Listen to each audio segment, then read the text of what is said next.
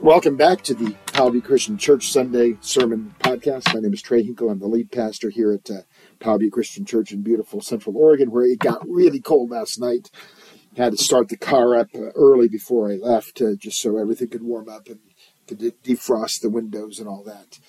So hopefully you're staying safe out there. Roads are getting a little icy, a little slick. But anyways, hey, this week as we are going to start our services on Sunday, the 19th. This is our last week for a while in Hebrews, and then we're going to jump into an Advent series. We always do that leading up to Christmas Eve, which is also going to be on a Sunday morning. So that'll be an interesting time. We'll still do a podcast for that day, so you can always be tuning in. But today, I can't show you this on the podcast, but I'm going to be showing a film clip. Well, not a film clip. It's a clip from an old TV show. In fact, this show, this particular episode, this particular scene of this particular episode of this particular show actually is in the Guinness Book of World Records as having the longest live studio audience laugh in the history of TV. It's from I Love Lucy. And it's the scene where Lucy and Ethel have gotten a job at a chocolate factory. And they're standing there by this conveyor belt. And this really gruff lady says, this is what you got to do. They come in, you got to wrap these candies so that the boxers can put it in at the end. And you know probably how it goes if you've seen it. The conveyor belt goes way too fast for them. And the task at hand that they want to do that they thought was going to be so easy becomes a frazzled task. They're frenzied. They're shoving the chocolates in their mouth, down their shirts, because they don't want to miss any of them, because otherwise they'll be fired. This gruff lady is going to fire them. And like I said, it was the longest laugh in the history of live television before a live studio audience. It's an amazing clip. You got to maybe go to YouTube and watch that. Watching that makes me tired. Have you ever had a job like that where you felt like the conveyor belt just kept coming and just got faster and faster and faster, and you could not keep up with the demands? Ever feel like that when it comes to other areas of your life? Just things are starting to just go at fast pace. Have you ever felt like that in your religious life, where you set out with a faith in Jesus, and you know that there's a God, and you know what he wants you to do, but all of his rules just kind of come at you faster and faster and faster, and you're trying to get them all, and you drop one, and you're worried because you think God is like that gruff lady that says, I'm going to fire you if you miss one of these, and so you're overwhelmed by all the things that you think that you have to do in order to please God. It's unfortunate when, in our connection with God, we Christians start to feel like Lucy and Ethel there, trying to keep up with those religious demands. Our view of God seeming too much like the boss lady who's breathing down our necks, threatening us if we mess up. Don't you dare mess up. So this morning, I hope to clear the air of what God has actually called you and I as believers into. Not just following the rules, but having a relationship. A kind of relationship that actually benefits us. And it's the kind of relationship that actually pleases him. And it might just surprise you that what God doesn't want from us. I want to, before we get into Hebrews chapter 4, you'll want to take your Bibles and go there. I want to go back to Hebrews chapter 2, verse 3, where the author of this letter to the Hebrews, the author encourages his reader to not neglect what he terms as this great salvation that we have in Jesus. He goes, don't neglect this great salvation. Now, I want to pause there for a minute. Have you ever really, truly pondered what makes the salvation that we have in Jesus so great? Is it merely the fact that we don't have to spend eternity separated from God? Is that what makes our salvation great? Is it because it was freely offered to us? Is that what makes our salvation great? Because I love deals that are free, Hey, Trey, you want to? Yes, I want to. Whatever it is, I want it if it's going to be free. Or is there something more? Something in addition to all of that makes our salvation great? Have you ever spent time thinking about what it means when you say that you're saved? If I were to go back to school to get my master's degree, and if I had to write the thesis that's always required when you're taking your master's degree, I really believe that the area of my study would be about salvation. It's one of those ideas in Scripture that people think that they understand, but in my experience, very few people really do understand it fully. People talk about being saved all the time. But were you aware, for example, that the New Testament actually speaks of three distinct realities that are all three called being saved? First of all, there's the point of conversion. Okay, and that's what the Bible refers to as justification. When somebody professes faith in Jesus as the Son of God who died for their sins. This is typically what people mean when they say, when were you saved? They want to know, when were you converted? When did you invite Jesus into your heart? When were you saved? They're talking about a fixed point in time where you made a decision for the Lord. And there's several parts in Scripture that I'm going to show to our congregation. I don't have them in front of me, where in the New Testament, that's what it means when it says to be saved. But then, secondly, the Bible uses that same word, saved, when it speaks of the process of becoming less like the world, less like our old sinful selves, and more like Jesus.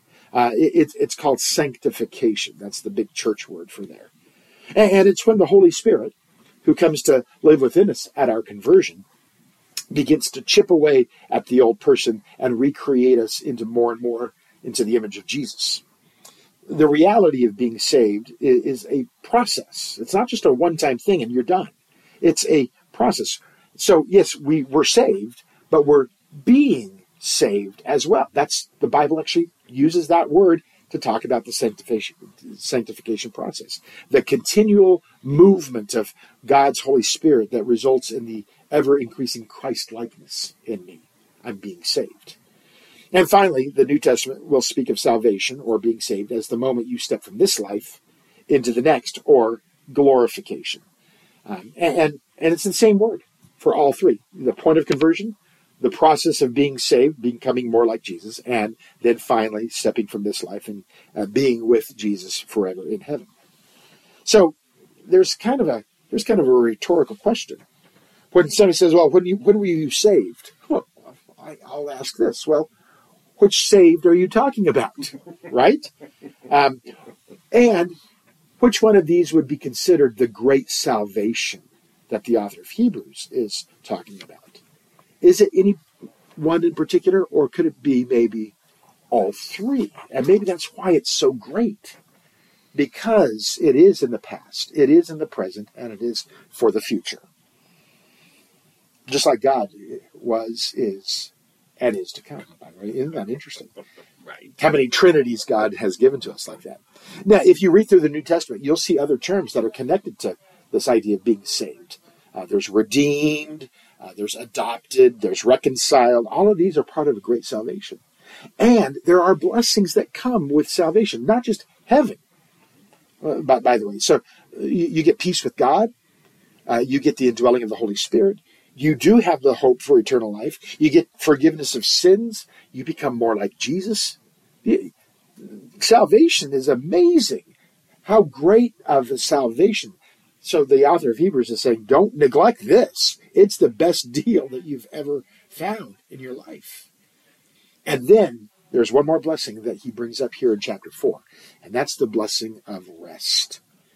One scripture to bear in mind before we read Hebrews 4, 1 through 11, comes from Matthew's Gospel, chapter 11, when Jesus said to the Jews who were caught up in this chocolate factory conveyor belt, trying to get everything done and to be right, to make sure everything, every little I is dotted, every T is crossed, all of that. Jesus said to them, come to me, all you who labor and are heavy laden. See, that's what he was meaning. He was meaning their religious duties. Come to me, all who labor and are heavy laden, and I will give you rest. That's the benefit that the author is going to be bringing up here in 4 through 11. So I'm going to read the text, and we're going to see what we can glean from it. Hebrews chapter 4, verses 1 through 11 says this, therefore, while the promise of entering his rest still stands, let us fear, lest any of you should seem to have failed to reach it. For good news came to us, just as to them. But the message they heard did not benefit them because they were not united by faith with those who had listened. For we who have believed enter that rest, as he has said, as I swore in my rest, they shall never enter my rest, although his works were finished from the foundation of the world. For he has somewhere spoken of the seventh day in this way, and God rested on the seventh day from all his works. And again in this passage he said, they shall not enter my rest. Since therefore it remains for some to enter it, and those who formerly received the good news failed to enter because of disobedience, again he appoints a certain day, today, saying through David so long afterward, in the words already quoted, today, if you hear his voice, do not harden your hearts.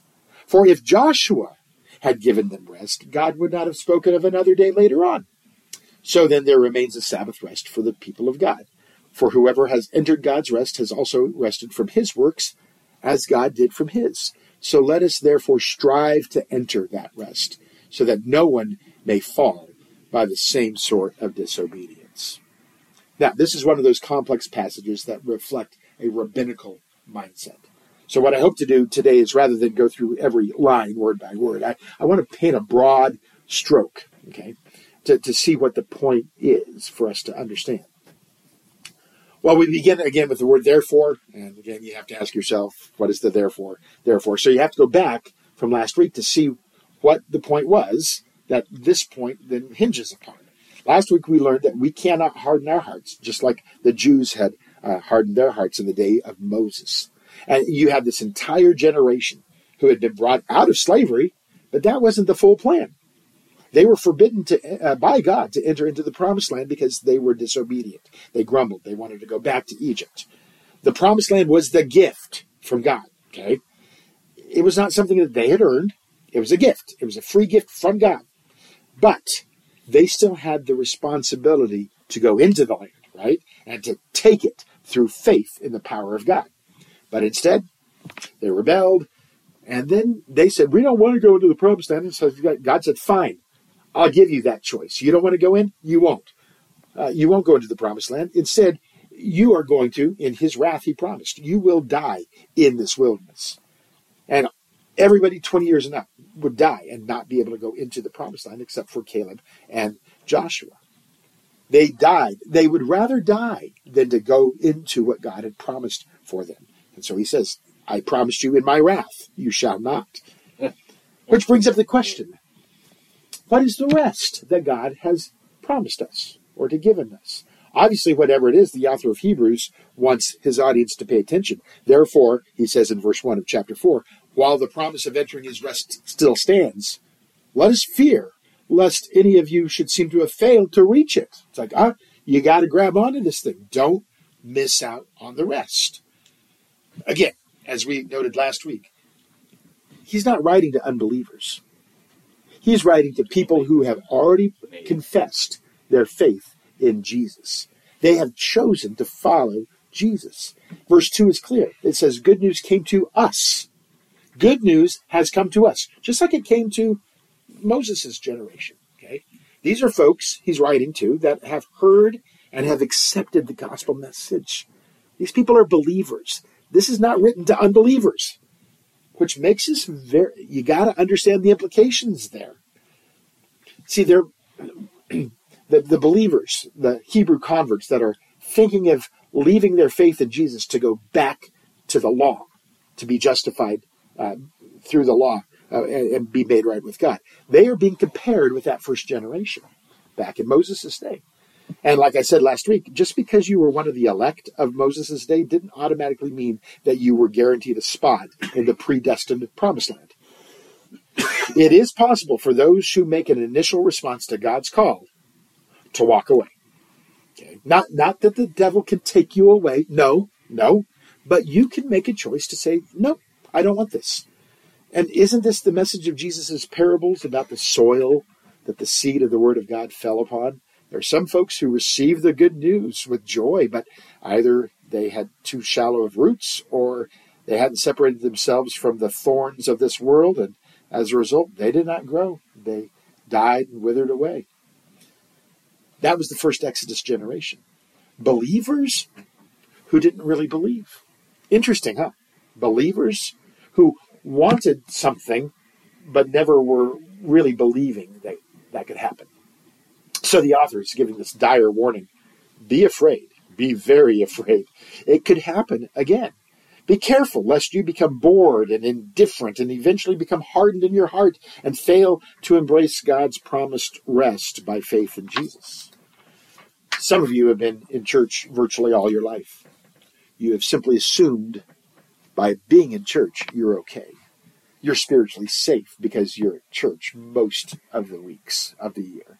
You say, I have nothing to fear. I'm an American, right? I have this heritage of Christianity in my background. You attend a service on a Sunday every so often. You've never committed a scandalous sin. Or like most people say, well, I haven't killed anybody. That's a pretty low bar there. But like a wise man once said long ago in a sermon that I heard, thinking that being in church makes you a Christian is about as silly as thinking about being in a McDonald's makes you a Big Mac. The gospel message is not just about giving us a free ticket to heaven. There are, as we mentioned a moment ago, many blessings that come with the good news of the gospel. And yet, according to the last part of verse 2, the Exodus generation did not get any benefit. Oh, sure, they were out of Egypt, but they didn't get to go into the promised land. There was no benefit from salvation. They weren't slaves anymore, but they were wanderers in the wilderness for 40 years until every single one of them died. They never entered into the promised land. Realization of that promise hinged upon a faith that compelled them to follow. Faith that compelled them to follow. And by the way, nothing has changed. Nothing has changed. God continues to call people to take hold of his promises through their faith, by his grace, but through their faith. And that faith is demonstrated by following, okay? Putting action to what we say we believe. Now, in order for us to make sense of what the rest is that the author is talking about here, remembering that we need to keep a rabbinical mindset, we should take note that there are not just one, but 4 or 5 realities of rest that we read of in Scripture. The first time that rest was mentioned was back in the Genesis account of creation, Genesis chapter 2. Thus the heavens and the earth were finished, and all the host of them. And on the 7th day, God finished his work that he had done, and he rested on the 7th day from all the work that he had done. Here, God is resting, not because he needed it. Oh, I'm so tired. No, he's resting, though, after the work of creation. And this, by the way, is alluded to in verses 3 and 4 in chapter 4 of Hebrews. The author says his works were finished from the foundation of the world. For he has somewhere spoken of the 7th day, that God rested on the 7th day from all of his work. So God's first Sabbath rest is the first reality of what Sabbath rest is. The second instance of rest then was the commandment then that God gave through Moses in Exodus 20. Remember the Sabbath, to keep it holy. 6 days you shall labor, do all your work, but on the 7th day is the Sabbath to the Lord your God. On that day you shall do no work, right? You shall rest. So again, I want you to understand this. Jesus even acknowledged this. The Sabbath was a gift from God. It was a gift from God to his people. On our own, we would probably work ourselves to death. Jesus told us that God made the Sabbath to serve man. It is a gift for us to be able to take a regular break from our busy lives to rest. Now, the third reality of the Sabbath then comes after Moses passes away, and now the people of God are being led into the promised land by Joshua. This is the next generation. And the Sabbath rest we read of in Joshua is more about geography than anything else, because God calls the land that they are going into the Sabbath rest. Check out Joshua 21. Thus the Lord gave to Israel all the land that he swore to give to their fathers, and they took possession of it, and they settled there. And the Lord gave them rest on every side, just as he had sworn to their fathers. Not one of all their enemies had withstood them, for the Lord had given all their enemies into their hands. Not one word of all the good promises that the Lord had made to the house of Israel had failed. All came to pass. You see there, the rest of the Lord that the people were given, it was the land. They had taken possession of the land, and now they were given rest. This is what the Exodus generation missed out on by refusing to take the land. And by the way, they struggled throughout that whole wilderness period. They never had rest like this next generation did. Now, some people would think then that, well, there it is. That was the Sabbath that God was talking about. That's the final Sabbath rest that God had in store. Well, not so, little Joe. Remember from last week that King David recognized that God had something even greater in mind in addition to the land, because he writes that psalm, Psalm 95. Today, if you hear his voice, don't harden your hearts as they did back in Meribah and Massah, right? In the wilderness, when your fathers put God to the test and put him to the proof, though they had seen his work. That attitude led God to say, they will not enter my rest. But now there is a rest still to come. David is thinking of a rest that could happen after Moses, a rest that could come after Joshua. The author of Hebrews is picking that up here in verse 7, where he says, again, he appoints a certain day, today, saying through David, in the words already quoted, for if Joshua had given them rest, God would not have spoken of another day. To the author, it is the appearance in these last days of Jesus, the God-man, speaking now a complete revelation from God. That's the rest offered by God to us today. And it's not about a certain day of the week. It's not about a particular plot of land. This is much more about a spiritual reality that God obviously had been preparing his people for by giving them the day, by giving them the land. Now all of this culminates into the spiritual reality of rest. Listen to what the author says in verses 9 and 10. So then there remains a Sabbath rest for the people of God. For whoever has entered God's rest has also rested from his works. Oh, see, no more do you have to look at that conveyor belt of chocolate and say, I've got to get all of this done. Otherwise, I'm not saved. Whoa, whoa, whoa, slow down. You can rest from your works, just like God did from his work. See, the rest that God is offering was modeled by those Old Testament examples, but instead of ceasing from physical labor, the author is encouraging his audience to cease from the pressure of having to do salvation all on our own power, our own merit, our own labor, our own efforts. God promised in the Old Testament to one day write his law, not on stone tablets, but on our hearts, so that we would change. So this particular Sabbath rest that we read of here in Hebrews is not the one day of the week that we set aside to physically rest, although that still stands, and we should still do that. And it's not the land, though I believe that Israel should stay in their land. God gave it to them. It was his to give to them. It's now theirs. But this new type of Sabbath, this third type of Sabbath, is this continual reliance, not on our own ability, but on the work of Jesus on the cross for our salvation. For our salvation, for our justification, for our sanctification, and for our glorification. Such a great salvation.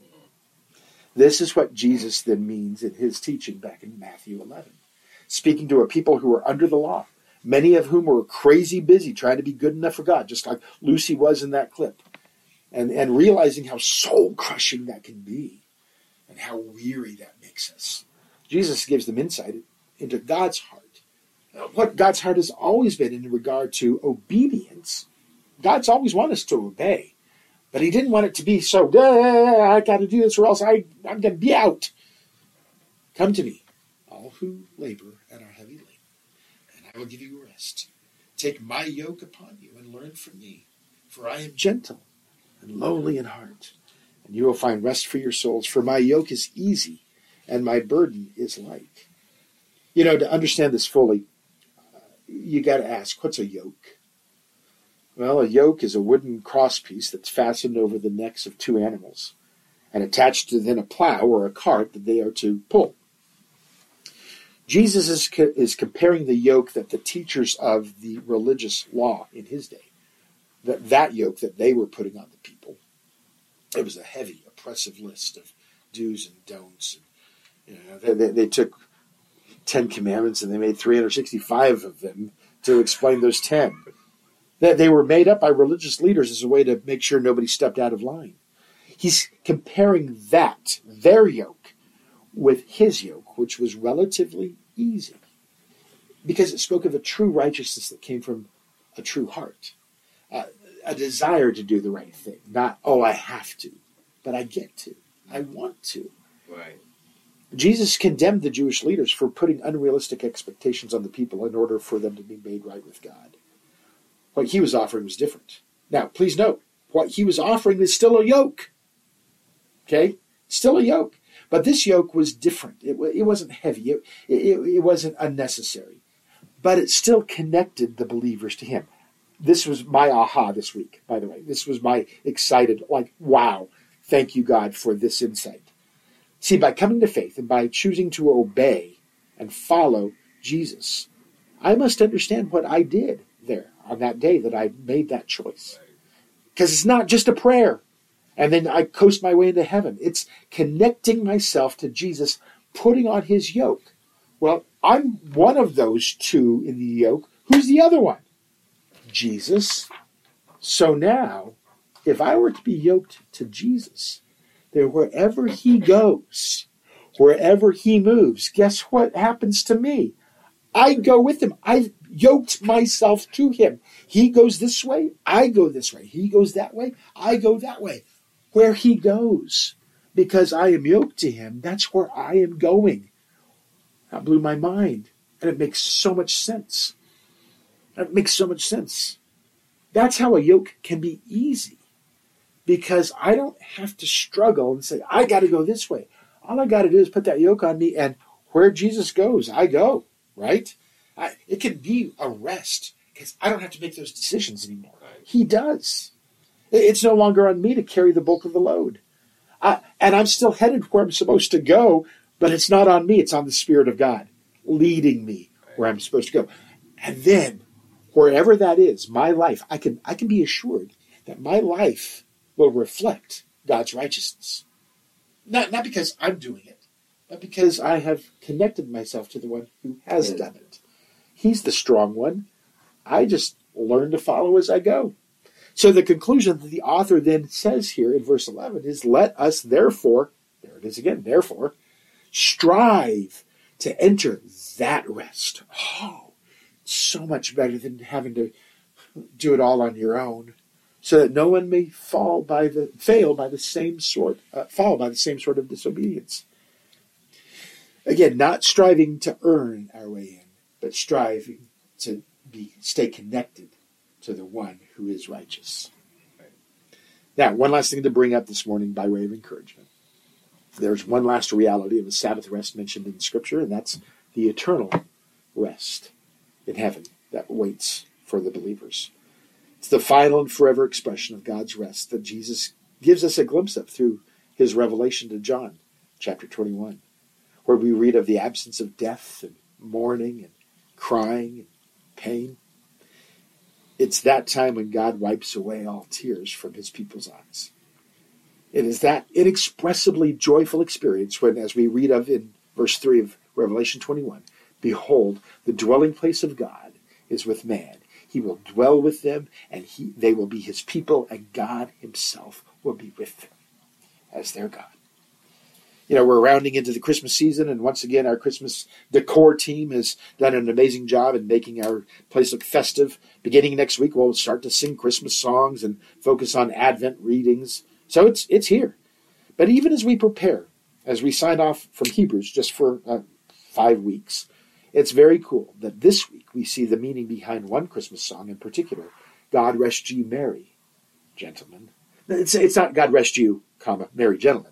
You know, I'm talking about merry gentlemen. He goes, no, men, people on earth. God wants to rest you merry, which means he wants you to understand this joyful experience of relying on him. God rest you merry. Let nothing you dismay. Remember Christ, the Savior, is born. See, the cause of our joy at the commemoration of Jesus coming into our world that's at the heart of God's rest that God offers today. And so today, don't harden your heart. If you don't harden your heart, that joy can be yours. But it depends on if you accept that gift and allow his yoke to be placed on you, so that you're not overwhelmed by all those rules you have to follow, but rather you're guided in the way that you want to go. trusting in Jesus' sacrifice to make you right with God, to bring you forgiveness, but keeping in step with the work of the Holy Spirit to make you more like Jesus. If you were wondering what you should ask for Christmas this year, let me encourage you. The Sabbath rest would be a great present this year. In fact, the very best present you've ever received. God wants you to rest you, Mary, to bring eternal joy as you trust in him. For then nothing shall dismay or prevent you from entering into his rest.